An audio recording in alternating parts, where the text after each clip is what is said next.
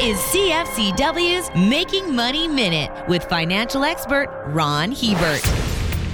I don't know which car manufacturers over the next decade will be the clear leaders in the global race to develop electric vehicles. Technology is growing so rapidly that the lead could change a number of times. What I do know is that the average EV needs 4 times as much copper as a gas-powered one, and that building out the renewable infrastructure to charge them will also require 4 times the copper as conventional electrification. Copper, and those companies that find and produce it, look like they will be the big money makers no matter who wins the technology race. For more information, listen to our Making Money show hosted by Ron Hebert and Gord Whitehead at letsmakemoney.ca or cfcw.com.